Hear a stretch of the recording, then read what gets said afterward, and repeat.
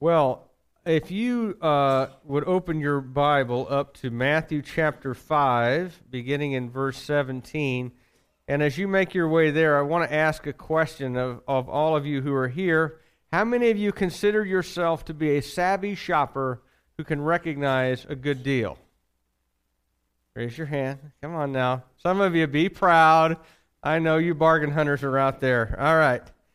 You think you recognize a good deal. Here's a recent list of prices, partial list, prices I ran across in a Smithsonian Magazine article for an outlet in Maryland. Tell me if these are a good deal. $745 for Lake Michigan fish. $731 for creamed spinach. $609 for meat homogenate. I had to look up what that is. Also known as Spam. And $761 for a jar of peanut butter. Any bargains on that list? In case you're curious, this is no ordinary store. It's not even a store for the sort of people with a great deal more in dollars and cents than common sense. It's actually, this is the shopping list, or part of it, from the National Institute of Standards and Technology, which happens to be a federal agency that is tasked with providing carefully analyzed samples of various products to both government agencies as well as manufacturers and scientists. So if you want to test a batch of commercial peanut butter to ensure that it doesn't have harmful ingredients, what you need to do is you need to order the $761 standard reference jar from the NIST, and it uses that the way you can have a fixed point of reference to evaluate what you have and determine what's there. And if what you have made as a manufacturer is not at least as pure as the government standard, then you need to issue a recall. Now, unless you're a scientist or a big-time manufacturer, you will probably never buy a can of $609 meat homogenate, right? You probably won't ever do that. You probably won't order a $761 jar of peanut butter. But the reason I bring all this up is because it's important that we have a fixed standard, a fixed point of reference as to what is acceptable and what is unacceptable. And those standards function as a way of giving us something fixed to measure against. And in the same way, this section of the Sermon on the Mount we're going to look at today, Jesus gives us a fixed point of reference. He gives us the standard, not for peanut butter or for Spam or anything else that's kind of silly, but for what is God's holy standard. How good do you have to be to enter into the presence of God? You want to know? Jesus tells you, beginning in chapter 5, verse 17, and the verses following. Actually, in the rest of the Sermon on the Mount, that's part of his purpose, is to tell you what it means to be holy and righteous before God. And he will provide us with a fixed standard, a fixed point of reference that we can measure ourselves against. And by the way, all of you, and me too, are all going to fail the standard. And that's the point, is that Jesus is trying to point out that there is no one righteous, not even one. And therefore, you cannot be good enough to earn God's approval. You need grace. You need a free gift and a free ride to enter into the presence of the living God. Amen? And the reason Jesus is giving all these standards is to point out to a group of people who think that they are righteous and holy enough before God that they can earn their way into his presence. And Jesus is wanting to point out to them, no, you can't. And if you think you can, you really don't understand what the standard is. And so Jesus is going to give it to us. If you've got your Bible there open, Matthew chapter 5, beginning verse 17. Do not think I have come to abolish the law or the prophets. I have not come to abolish them, but to fulfill them. For truly, I say to you, until heaven and earth pass away, not an iota, not a dot, will pass from the law until all is accomplished.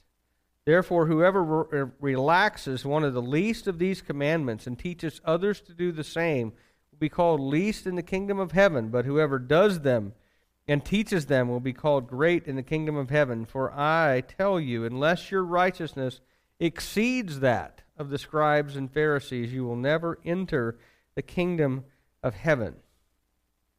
Now, I think what Jesus says here in verse 17 is the key about, where he's talking about fulfilling the law and the prophets is the key to understanding not just this little section that's set off here in my Bible, verse 17 to 20, but also to the rest of what he says in the Sermon on the Mount, that he came to fulfill the law and the prophets.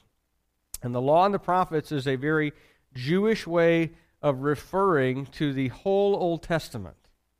In Hebrew thought, the Old Testament, or what we call the Old Testament, is divided into three sections: the law, the prophets, and the writings. Okay, so the law is the first 5 books: Genesis, Exodus, Leviticus, Numbers, and Deuteronomy, the books of Moses. The prophets are divided into the former prophets, which is Joshua all the way through Nehemiah. And then Esther is part of the writings. And then you've got the latter prophets, which is everybody from Isaiah to Malachi. And then everything else falls into that category of the writings. But they didn't, when they would talk about it, they would just say the law and the prophets. It's kind of a way of talking about the entire Old Testament, all that God had revealed from Genesis through Malachi. And Jesus says that he came to fulfill the law and the prophets. He came to fulfill everything that is written in the Old Testament.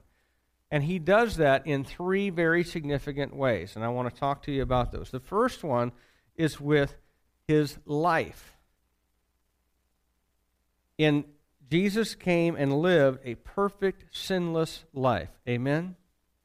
And in so doing, he met every requirement that God had laid down by way of commandment in the Old Testament. He fulfilled every single one. There was never a time where there was a command given in the Scripture that Jesus did not obey it. And he therefore fulfilled the law and the prophets because he did all that God required with his life. Second way, also very important, that Jesus fulfilled the law and the prophets. He fulfills the law and the prophets in his death. Because the law and the prophets, one of the major points of them is that human beings are sinners and they need a sacrifice to cover over their sin and to make them right with God and to bring them into relationship with God. In his death, Jesus fulfills the law and the prophets by dying on the cross as the perfect sacrifice, with himself as the perfect priest offering that sacrifice that covers over all sin for all people for all time. And thus there is no longer a need for sacrifice to be offered because the final sacrifice has been offered. Amen? And so men and women may be made right with God because Jesus, in his death, is the fulfillment of the law and the prophets. Of God's means in the Old Testament for dealing with sin has now been fulfilled in Jesus Christ. No matter how many animals were slaughtered, they could never pay the penalty for sin. God accepted them as prefiguring and pointing to the perfect sacrifice that was going to come, which is Jesus himself. And so Jesus, in talking about how he has come to fulfill the law and the prophets, is talking about how the Old Testament points to his death as the final sacrifice that will be acceptable to God, that will cover over sin and establish a new relationship with God through faith, and that all these things are things that the law and the prophets pointed toward. You remember when Jesus is walking with the two disciples on the road to Emmaus? It's a great story. And they're walking for a few hours, and so Jesus has the opportunity to talk about how everything in the Old Testament points forward to him. And so he says, remember when Moses was in the desert for 40 years? Well, I was in the desert for 40 days being tempted by Satan, and though Moses and the Israelites failed in the desert, I succeeded in the desert and conquered over sin. Remember how Adam and Eve were tempted in a garden and they failed? Well, I am the second Adam who succeeded in the Garden of Gethsemane where Adam failed. And I said, not my will, but yours be done. All these things pointed forward to Jesus as the perfect fulfillment. Remember how God said, I'll choose for myself a king after my own heart? Well, David is the partial fulfillment of that, but the greater son of David, Jesus Christ, is the greater fulfillment of the king after God's own heart. All of the Old Testament points forward to Jesus Christ and is fulfilled in him. And so, and that's the reason that Jesus therefore emphasizes the permanence and importance of the law and the prophets. He says these commands in the law and the prophets will stand until the end of time. And he also underlines it this way. He says, not an iota and not a dot will pass away until everything is accomplished. Now, if you're not a fraternity brother or sister, you probably don't know what an iota is. Okay, but an iota is a Greek letter I, and it's the smallest letter in the Greek alphabet. In other words, Jesus is saying, not the smallest letter. And then he says, not a dot. Now that refers to a little mark that you put in Hebrew underneath certain letters to distinguish them from one another. In Hebrew, you have, generally, the words are 3 consonant patterns. And you read from right to left, which is weird. If you're an English speaker, that's really strange and hard to get used to. And then you have these little dots and marks underneath to indicate what vowels are supposed to be read there. And some of them have literally one tiny little dot underneath. And that tells you that that's a certain vowel that you're supposed to read. And he says, not even the tiniest little mark will disappear from the law and the prophets until everything is fulfilled. When was the law and the prophets fulfilled? It was fulfilled when Jesus died on the cross and rose again to establish a new covenant. In Jesus' death, he fulfills the law and the prophets, creating a new covenant, not based on law, but based on grace. Amen? Amen. All right. And Jesus also fulfills the law and the prophets in one other really important way that you need to see. And it's by making clear what God's standard really is. And lots of people in Jesus' day, including most of the religious leaders, thought that they were right with God because they obeyed God's commands and they kept the law.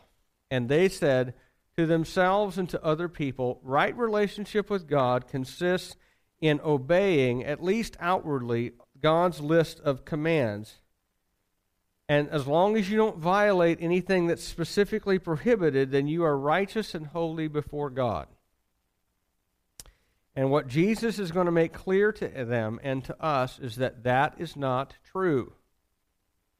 That merely outward obedience to a list of commands, even to all the commands in the Old Testament, is not simply equivalent with righteousness and holiness, because God intends much more than our outward obedience to commands he has given by name. And real holiness is not equivalent to simply avoiding the list of sins condemned by the law.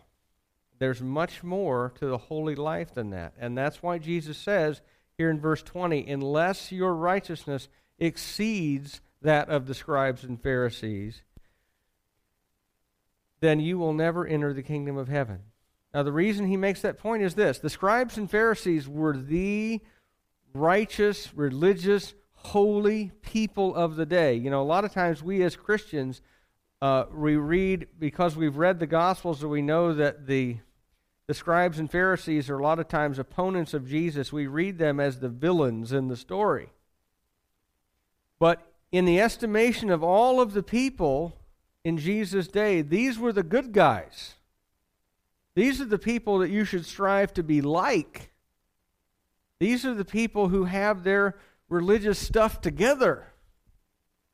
These are the people who know what they're doing. And the rest of us need to learn from them. But Jesus says, no. Unless you are more righteous than the best of you, you will never enter the kingdom of heaven. And that comment is meant to have everybody's ears prick up and go, whoa, wait a minute. Hold on just a second. The very best of us are not getting in? Well, what about me? Because I probably wouldn't make that list of the very best and most righteous and holy. And if the very best don't get in, then that means the rest of us are without any hope, right? Exactly. Because outward obedience is not enough. It's not enough.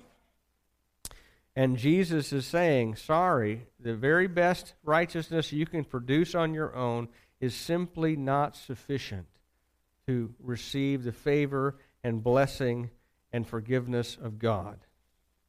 And to make that point, he's going to give several examples of what people thought was good enough versus what God's standard really is. And the first one he's going to give has to do with anger. Now he's going to give several others. We're going to look at adultery and lust and divorce and oath-taking and all these other things that are also examples of what people thought the standard was versus what the standard really is.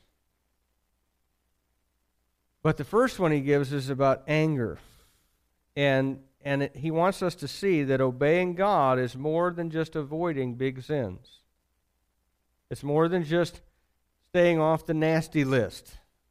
You know, whatever you think the nasty list is, there's more to a holy life than that.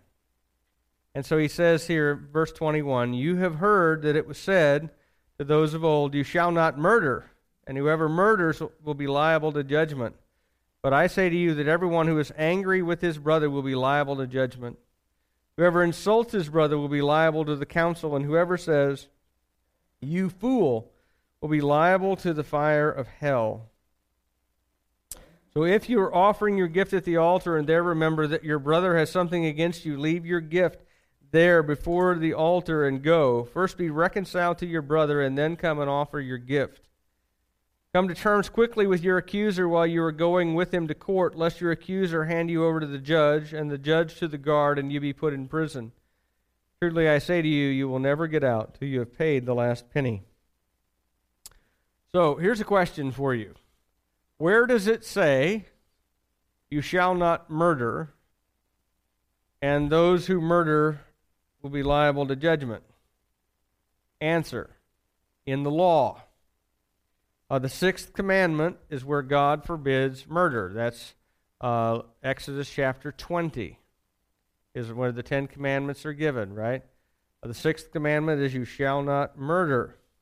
But don't miss what Jesus says here, because I think this is so interesting. He cites the commandment and cites the punishment that God indicates if you violate it, and then he says, but I say to you. Now, that raises a question in my mind, and it ought to raise one in yours too. What kind of a guy puts his own words in contrast to what God has said?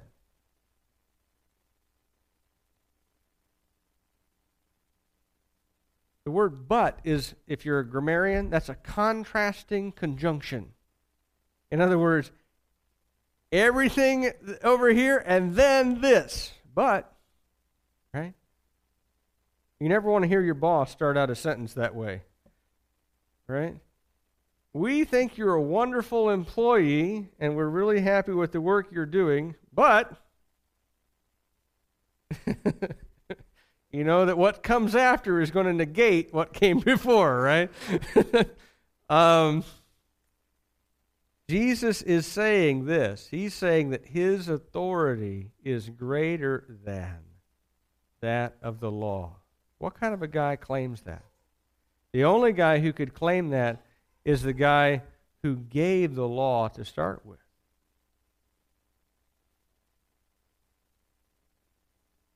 Who does Jesus think he is? He thinks he's the lawgiver and lawmaker, and therefore he can offer a contrast between what the law says and what he says.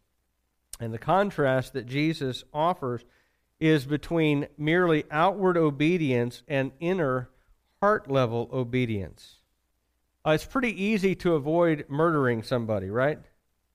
Most of us will probably go our whole lives and successfully avoid murdering anybody, right?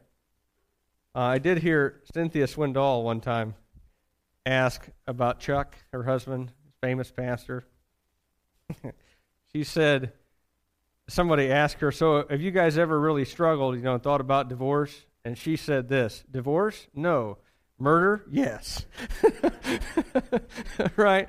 But most of us, some of you can relate to that, but most of us will probably go through our whole lives and never actually murder anybody. And some people who are familiar with the Ten Commandments will actually cite this like it's some kind of a grand qualification. Right? You'll ask them, so if you died today, do you think you would go to heaven? And they'll say something like this, well, yeah, I'm a pretty good person. After all, I've never murdered anybody. Like this is somehow a high bar to get over, right? Like, every other person I know is a murderer, but not me. I'm really good. Okay. And Jesus says, no. Okay, great. So you haven't murdered anybody. That's a fairly minimal requirement, right?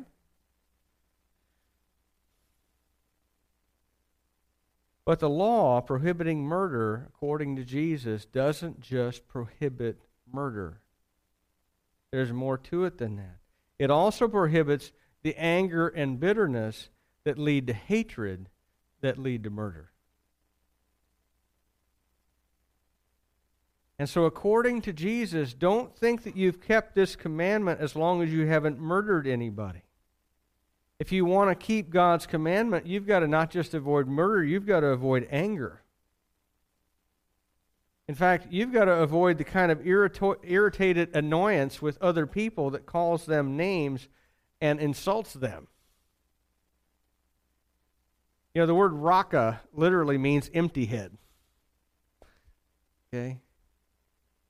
Jesus says, if you've ever called someone a moron, right? Now, I know none of you do that when you're driving. That's just me, right? But if you've ever done that, you're liable to the judgment of the living God. True story. Jesus is saying, you think you're a righteous person before God because you haven't murdered anybody? Well, that command includes with it anger and insults and calling somebody an insulting name. Ever done anything like that? Yeah. Yeah. Well, then you're liable to God's judgment, and you are guilty of sin, such that God and his agents on earth at the time, that is the council, could justly condemn you to death for violating the sixth commandment. And so, in other words, it's not just the so-called big sins like murder that violate God's law and condemn us. It's also all the little so-called lesser sins as well. And in fact, God's standard is even higher than that. You don't just have to avoid murder and insults and name-calling. True righteousness doesn't just include the sins that you avoid. It also includes the good things that you ought to do that you haven't done yet. And so obeying the commandment doesn't just include not murdering anybody and not insulting them, not calling them names, etc., not being angry and wanting to murder them. It also includes the flip side of that, of actively pursuing peace with other people. And so he says, verse 23, if you're offering your gift at the altar and there remember your brother has something against you, verse 24, leave your gift there before the altar and go. First be reconciled to your brother and then come and offer your gift. This is one of the places that Jesus makes it clear that if you have sinned against somebody, you need to go make that right before you come into the presence of God. That you can't represent like everything between you and God is fine when things between you and someone you have harmed are not fine. That it's literally more important to be at peace with one another than it is to worship Him, because you cannot worship Him rightly while you're still at war with someone else.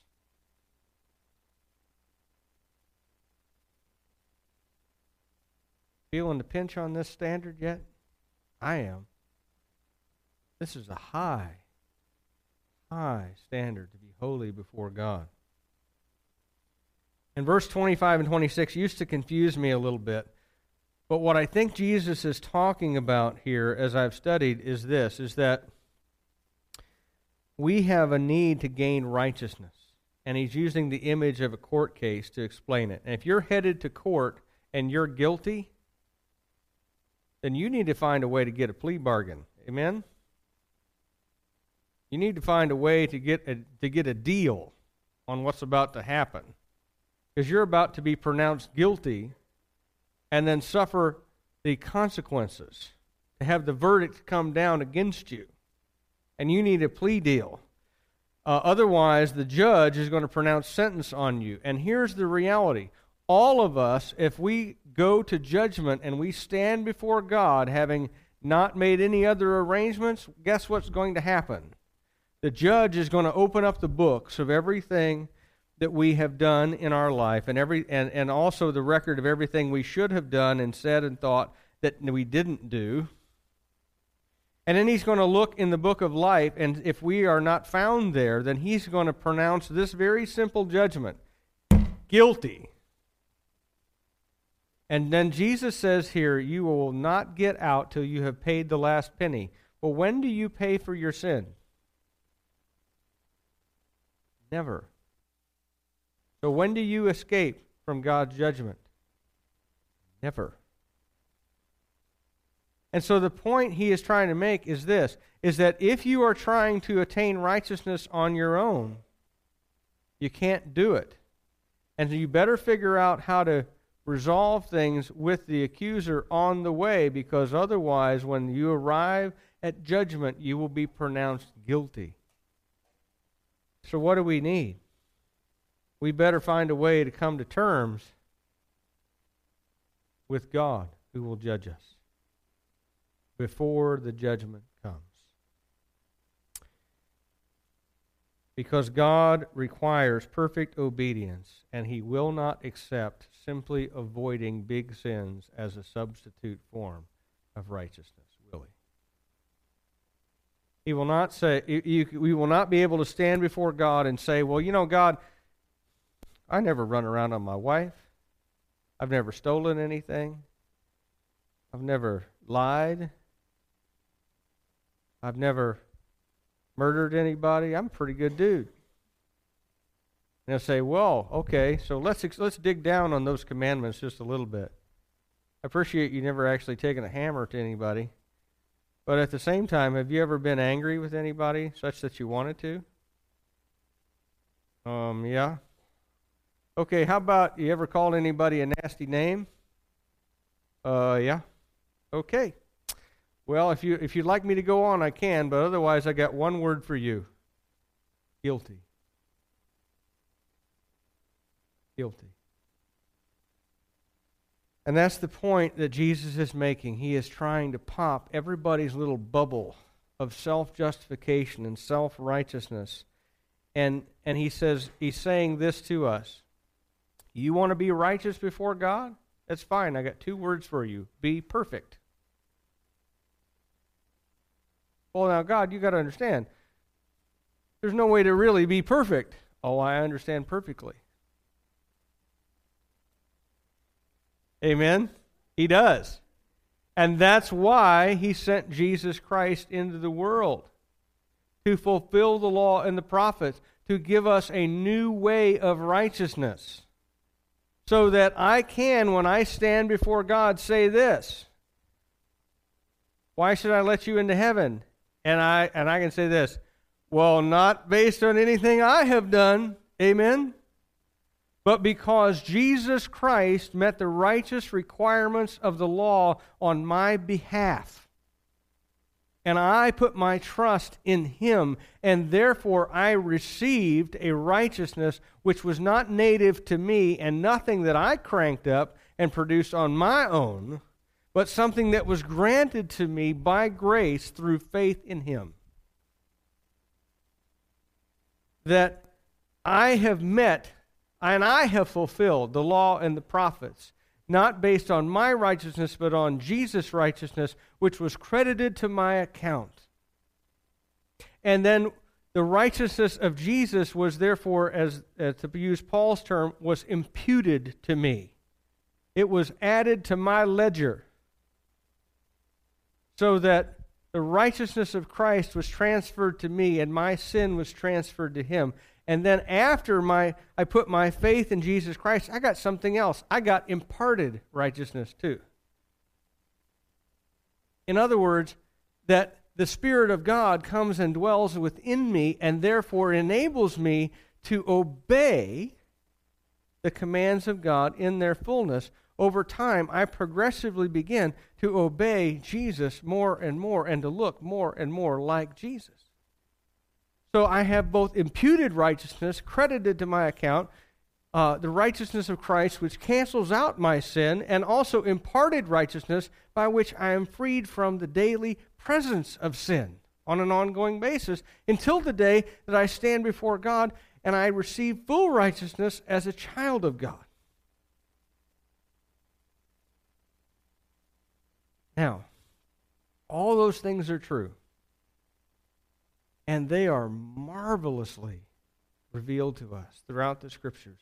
And Jesus' point is specifically to make it clear that we need that kind of righteousness. That to people who think, I'm a pretty good person, to underline that by God's standard, there are 2 kinds of people. There are wicked people, and then there is Jesus. And unless you're with him, you're going to be judged. And so there's 3 things we need to do with this text in response. Number 1, we need to recognize, first of all, that we cannot live up to God's standard. As members of my family would say, ain't no way. Ain't no way. Not going to happen. We cannot live up to God's standard.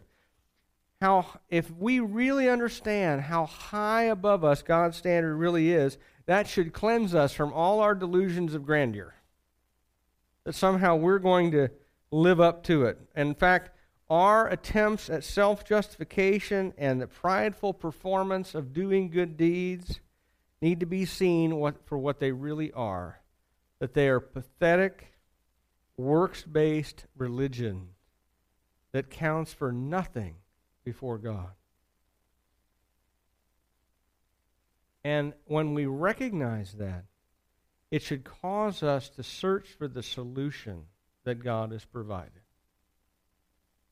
Because if it's true that man is a sinner and he cannot save himself, then it's also true that we need to look for the solution and the salvation that God has provided. And we need to, therefore, number 2, receive Jesus' righteousness by grace through faith. We need a better righteousness than we can crank up on our own. And Jesus has one, thankfully, on offer, freely, as a gift to us. And we receive that gift by faith. by trusting in Jesus Christ's death and resurrection to pay the penalty for my sin and to purchase my place in heaven. Amen? Those of you who are in EE ought to be amening right here. Right? That is what God does for us. That He grants us a righteousness that we do not possess on our own, so that we can be saved by faith in response to God's grace. I love this illustration out of Evangelism Explosion. Imagine, if you will, that you are out in the middle of the ocean in a rowboat, and you need to get yourself back to land. Because if you don't get back to land out there in the middle of the ocean, you will die. And so what religion tells you is, well, you've got 2 oars, get after it, big boy. Okay? And you just keep stroking away, and eventually you'll get there. Right? You know what's going to happen to you? You're going to die. You know why? Because every time you sin, what you do is you take a drill and you cut a hole in the bottom of your boat. How many sins did you commit already today? I don't know. But I do know this, that a couple things are true. More than you realize. And at a certain point, your boat has taken on enough water that you quit worrying about rowing and you start worrying about bailing. Right? And every time you start to bail and think, I can bail myself out of this, that in itself is also sin. And so you are cutting even more holes in the bottom of the boat. And just about the point where you realize, you know what? The bottom of this thing is looking more like water than like boat. Jesus comes along in his giant ocean liner and says, would you like a ride back to shore? And some people will say, no, I'm doing fine, I got this, right?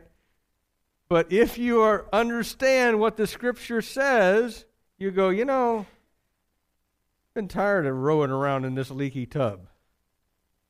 I need a different method.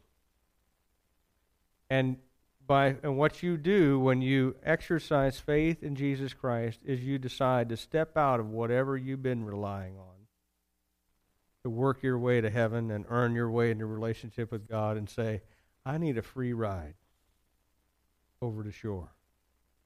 And Jesus freely offers it to us and powers us all the way there. And we don't have to do anything except pick out a Chase Lounge, right? And sit by the pool because he has done it all. He has done it all. And then if you have done all that, if you have understood God's holy standard and you have received the righteousness of Christ through faith, then there's one more thing we ought to do in response to this text. You should praise God with your lips and with a righteous life. I have put my faith in Jesus Christ. Therefore, I have received from him a righteousness that is alien to me, that I did not work for, cannot earn, and do not deserve. And I just received it. And God now looks at me and sees not my sin, but my Savior, and his righteousness credited to my account. And we have already come to terms before the judgment. And therefore I am released from any penalty that is due to me on the basis of me and what I have done. And there is, as the Scripture says, therefore no condemnation for me, because I am in Christ Jesus. And if that were all that God had ever done for me, I would have reason to praise him for all eternity. Amen? And so would you.